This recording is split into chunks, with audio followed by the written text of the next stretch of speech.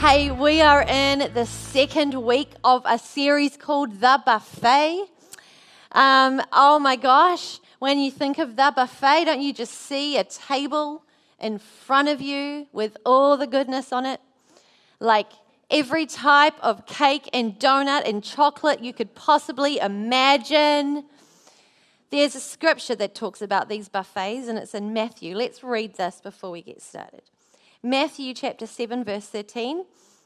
It says this: "Enter through the narrow gate, for wide is the gate and broad is the road that leads to destruction, and many enter through it.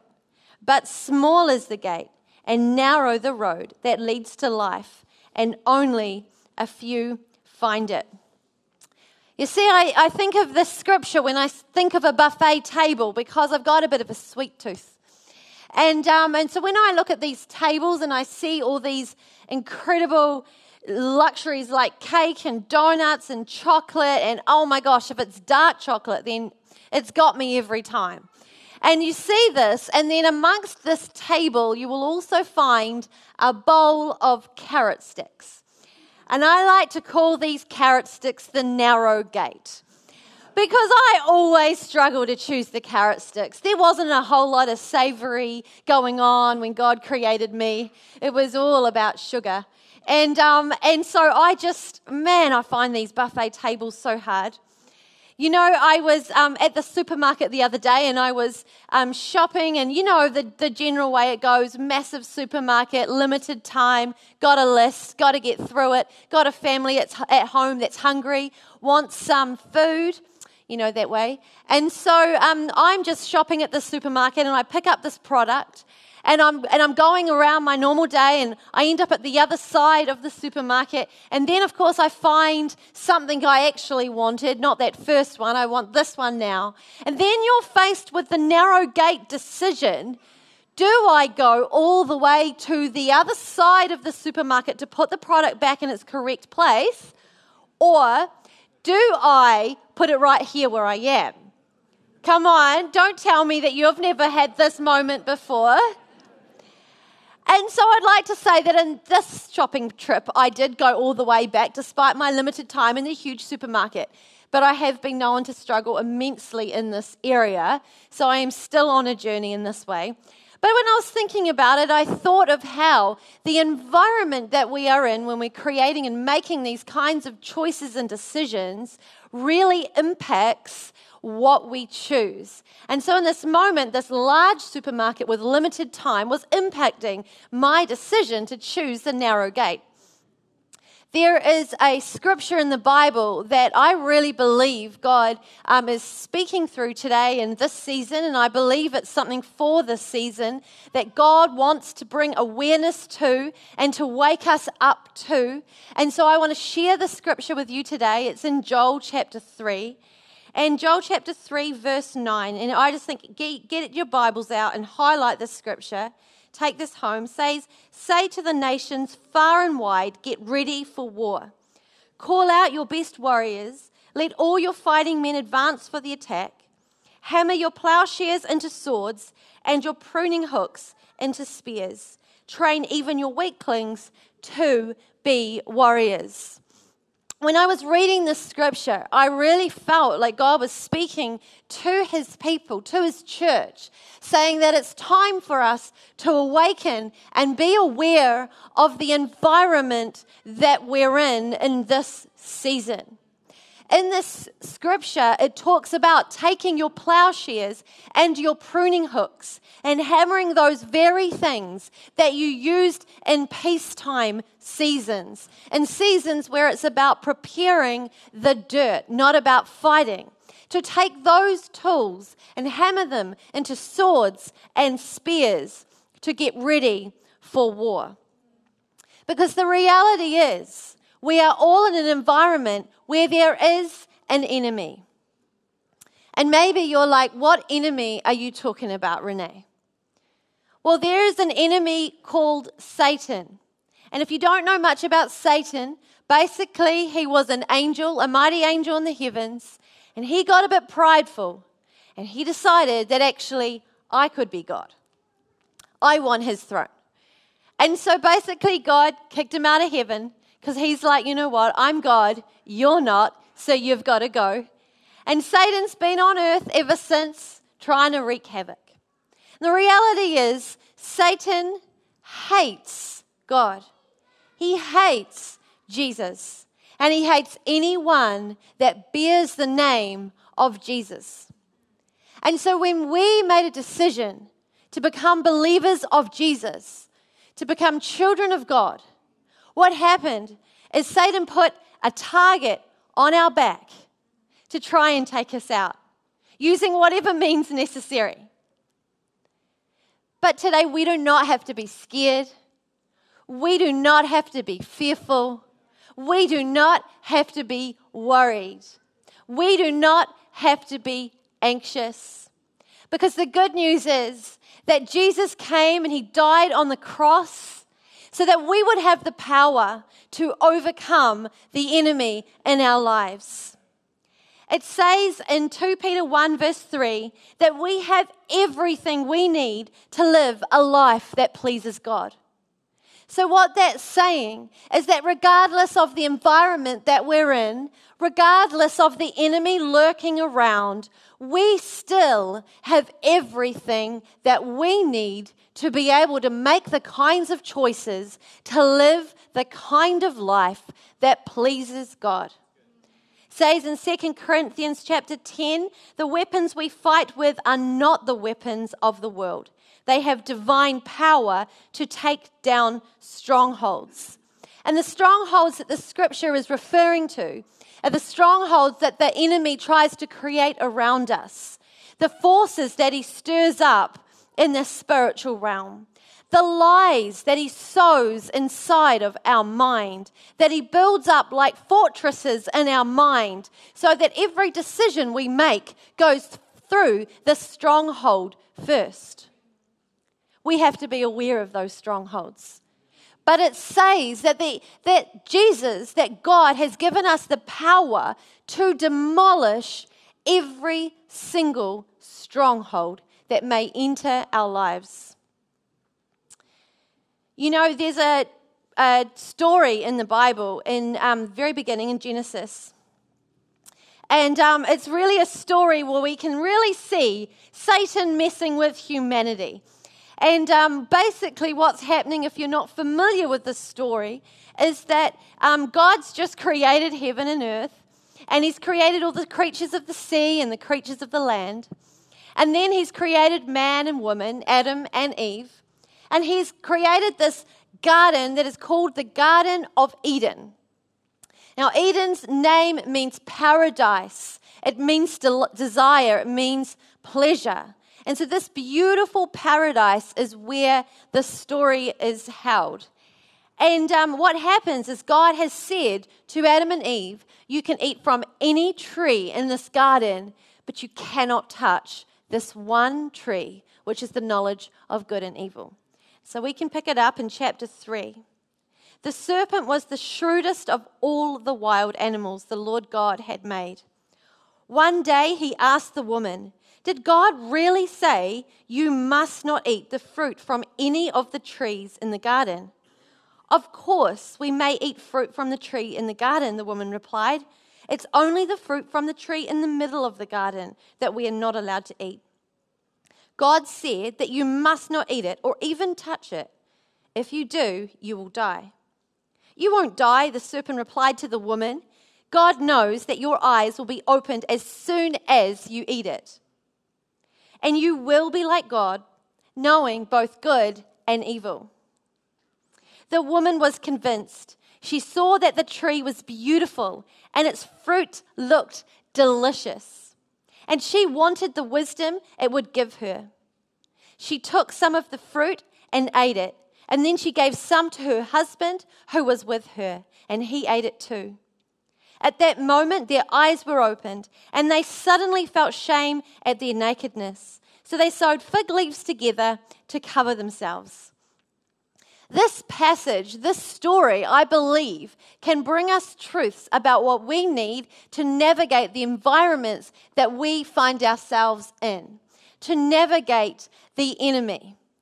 And so the first thing that I want to pull out of this story, and the first point I want to make, is that we can navigate those environments by understanding the enemy. By understanding the enemy. Now, you may be wondering what all these props are going on here for. Well, there's a really cool thing about to happen. I'm about to teach you all about fishing. Hello.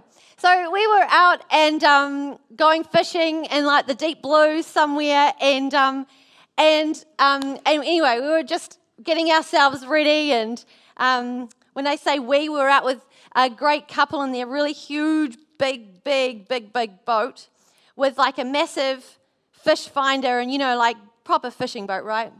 All ready to go.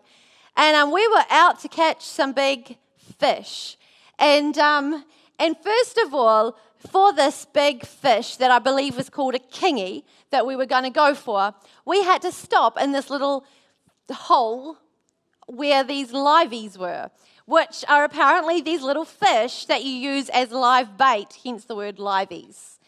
So we put these little hooks down on fishing rods, the little fishing rods, and we're just bringing up these liveys, and honestly, they're nearly jumping in the boat. They just cannot wait to get on these hooks. Apparently, these hooks look really attractive to these liveys. And I don't know, do they have another name? Maybe mackerel? I don't know. That could be a complete guess. Anyway, they're jumping in the boat. And so we've now got this tank of liveys, and they're swimming around, not knowing their fate at all. And I'm just watching them. And anyway, we go to the next stop, and we are now at the kingy hole. This is where the kingies are.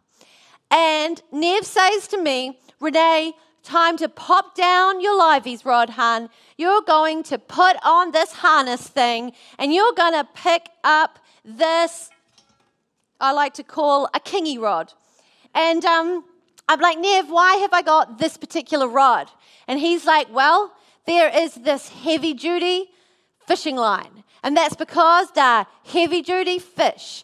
And you don't want this thing to snap when you catch one. So you're going to need this heavy-duty line.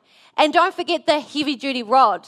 Because when these things get on, oh my gosh, watch out. And by this time, I was slightly freaking out.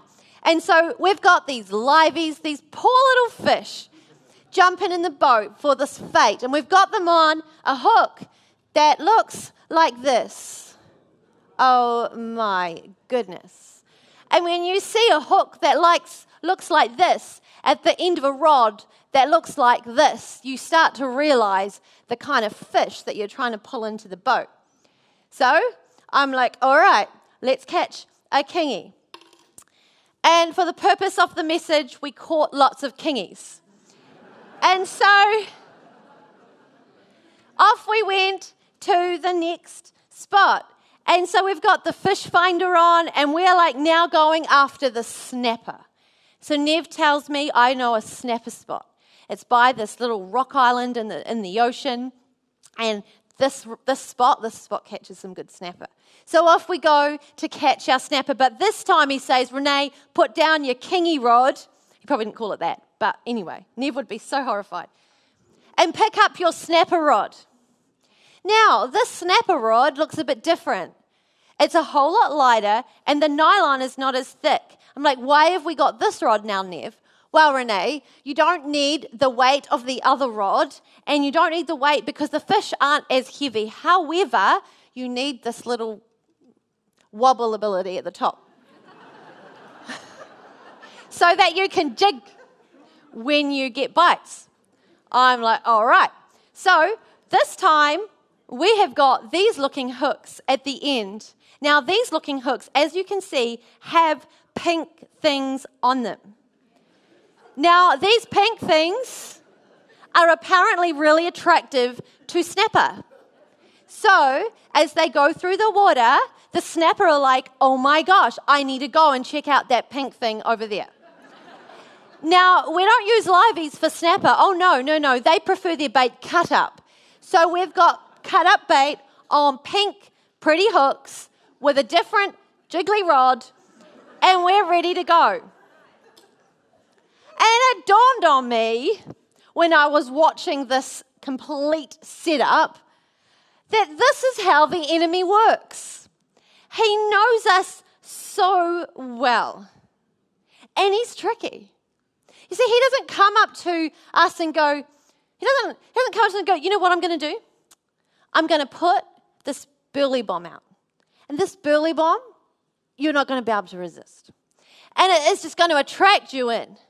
And these little pink hooks, oh my gosh, you love these pink hooks. I know you love these pink hooks. And you're going to jump on this hook. And then you're going to you're going to be reeled up into the boat. And then what's going to happen when you get into the boat is you're going to get knocked out. And then after you get knocked out, you're going to get filleted. And then you're going to get skinned. Then you're going to get fried. And then you're going to be eaten. So jump on. So the enemy doesn't give us a heads up. It says in 1 Peter chapter 5 that the enemy prowls around like a roaring lion ready to devour us. See, he doesn't tell us when he's coming. He's tricky. And he knows us. He makes it his business to know what it takes to lure you in. Oh, he knows if you like liveys on a big hook or cut-up bait on a pink one. He knows. And then when I read this scripture, I can see how the enemy is tricking Eve with the same kind of thing. It says that Satan says that you will be like God, knowing both good and evil. And then it says that Eve looks at that fruit and it's like, oh my gosh, it looks so delicious. And I would really like that wisdom. You see, the enemy is making promises that he has no power to be able to keep. He's making promises that are not his to fulfill. And not only that, he knows Eve so well that he knows exactly the kind of bait to put out there. She's going to want some wisdom. She's a girl that wants to know a bit more wisdom. She wants to feel like she knows what she's doing. I'm going to lure her in with that wisdom. And so Eve gets lured in by this false promise from the enemy. And then we can see what happens the next day. Because at that very moment, no, not the next day, actually, at the very moment, her eyes were opened and suddenly they were filled with shame and regret. You see, that's what the enemy does. He lures you in with what he knows about you. He makes promises that he has no chance of fulfilling. He's tricky. And then what he does is he rubs your nose in it the next day when you're full of shame and regret. And he hangs that over you. And he keeps reminding you of that mistake that you made. Proverbs 14 verse 12 says, there's a way of life that looks harmless enough, but look again, it leads straight to hell. Sure, those people appear to be having a good time, but all that laughter will end in heartbreak. And see, what we see here is that those small, narrow gate kinds of decisions often end up in big consequences. Those small decisions you make in your business that are potentially lacking in a bit of integrity, they have big consequences. Those small decisions you make in the moment to just have that one more drink or that one more joint has big consequences down the track. And you end up making a whole lot of decisions because you're now intoxicated that you live with for the rest of your life. Those small choices end up having big consequences. We have got to look out for the way the enemy is trying to trick us. You know, I want to make a disclaimer right here that actually we can't give the enemy too much credit. He's not that good. You know, if your plumbing pipe bursts because there's a banana skin in it, it's more likely because you put the banana skin down the waste master than the devil living in your plumbing pipes. We've got to take responsibility, right, for what we do. So we need to make adjustments in our life too. And that's the second point that I want to make, is that We can navigate the environments we're in by making adjustments. And we can read here that it says that Eve then gave some to her husband who was with her, and then he ate it too. Some of you, the adjustment that you need to make is your circle that you're hanging out with. Some of you are hanging out with people that are influencing you into making the wrong kinds of decisions, that are putting you in a situation that is coming all too familiar. And by that familiarity, over and over again, you end up weaker and weaker to making those choices because they become what you know, because of the circle that you're hanging out with. What circle are you in? Some of us need to look at the environment that we put ourselves in. Because for some of us, the circle that we choose and the environment that we step ourselves into, it's like someone's rolled out a red carpet for us to walk right into that bad decision. What is the environment that you're in that you need to remove yourself from? Sometimes the environment that you're in that you need to remove yourself from is worth relocating for because it matters that much. And maybe it's not an environment that you need to remove yourself from, but an environment that you need to create today. Do you have tension in your home? Come on, I've got teenagers. I know what that's like. Put on some worship music and you flood your home with worship music.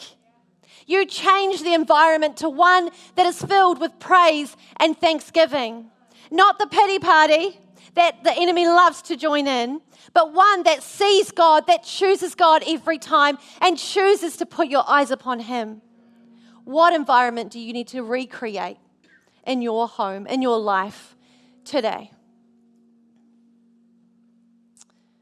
And the third thing that we can pull out from this scripture to navigate the environments is that we can do that by knowing God.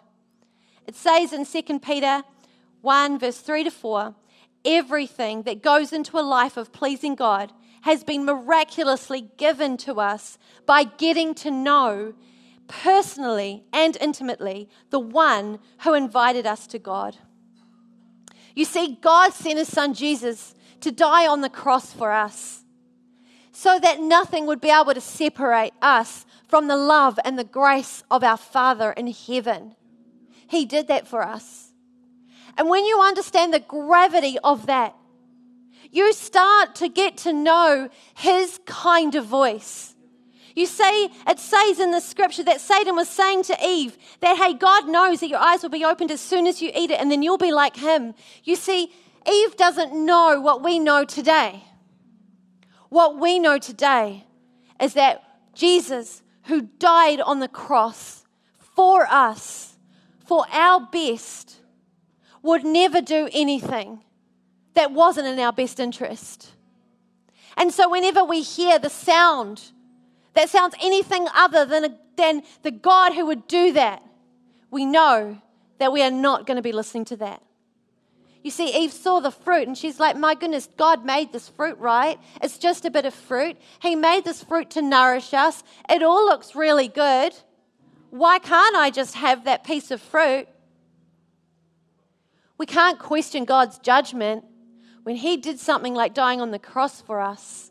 We get to trust Him no matter how crazy it looks, no matter how delicious it looks. We can trust His judgment for us if He would do something like that. We would know that He desires freedom for us. Some of you here are living in a lie right now that Satan has sold you. That, hey, it's too late. You're just going to remain defeated in that area. Don't you know you were born into that family that has that tendency? Don't you know that you'll never overcome that experience in your life? Don't you know that you're way too broken for healing and for freedom in that area? Don't you know that it's too late for you? Don't you know? Satan has sold some of you that lie. But you see, Jesus did not go to the cross so that we could live defeated in that area. It may have become second nature to us, but it is not the nature of Jesus. It is not the nature of why he died on the cross for you. It is not the nature of the new life that he has for you. You see, it says in Romans 6 that the same Spirit that was given to Jesus to resurrect him is the very same Spirit that he puts on us to bring new life to us. God did not go to the cross so that we could live defeated in any area of our lives. Saying to the enemy, you may have had those last few years, but you are not having any more. It's saying to the enemy, yeah, I see that disappointment, I see that hurt, I see that brokenness, but I'm telling you right now that you are not having my future, that you are not having my family, that you are not having my marriage, you are not having my calling. Because God has a great plan and purpose for you, and it is of freedom, not defeat.